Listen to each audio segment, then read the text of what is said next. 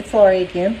I am in my own kitchen and I'm doing a little bit of meal prep today, and I just wanted to show you a couple things. I did an earlier video about how it can be kind of challenging to get all the protein that you need to eat. If you're trying to do body recomp or you're trying to build muscle, it's recommended to get about 1 gram of protein per pound of body weight. So that adds up, and it's not always easy to get that because typically our diets are full of carbs and fats. I just wanted to show you a few things that I have incorporated that are really easy. Every little bit of protein adds up. So for breakfast, I do eggs and I'll make omelets. I'll mix 1 egg with a bunch of egg whites because this is just straight protein. I'll throw some veggies in there and just kind of make an omelets, just peppers, onions. Mushrooms are really good. Eggs are always a good choice. These I get at like Costco or Sam's.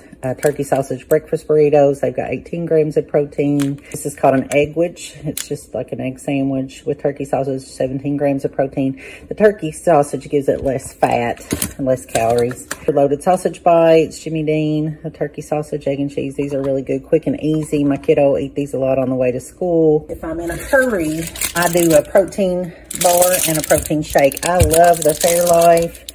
They've got these and the core that's like 42 grams of protein. So these are 30, and then this pure protein bar is 19. So that's a really good high protein, quick, easy, on the go. Sometimes I'll do this for lunch after the gym if I'm in a rush. And then protein oats. I love these. I'll do overnight oats and, get some ready ahead of time, maybe 3 or 4 nights ahead of time, and do that with the FairLife milk, which is higher protein, lower calories. So this has 13 grams of protein in it. So that together is a pretty good little breakfast there. Kodiak has protein oats as well. There's always fruit. Fruit's always a good choice. Not for protein, but to round out your breakfast. For lunches, any kind of lower carb bread. So this is Lewis honey wheat. I really like this. Keto breads too, and some that are just really high protein, but just turkey or chicken.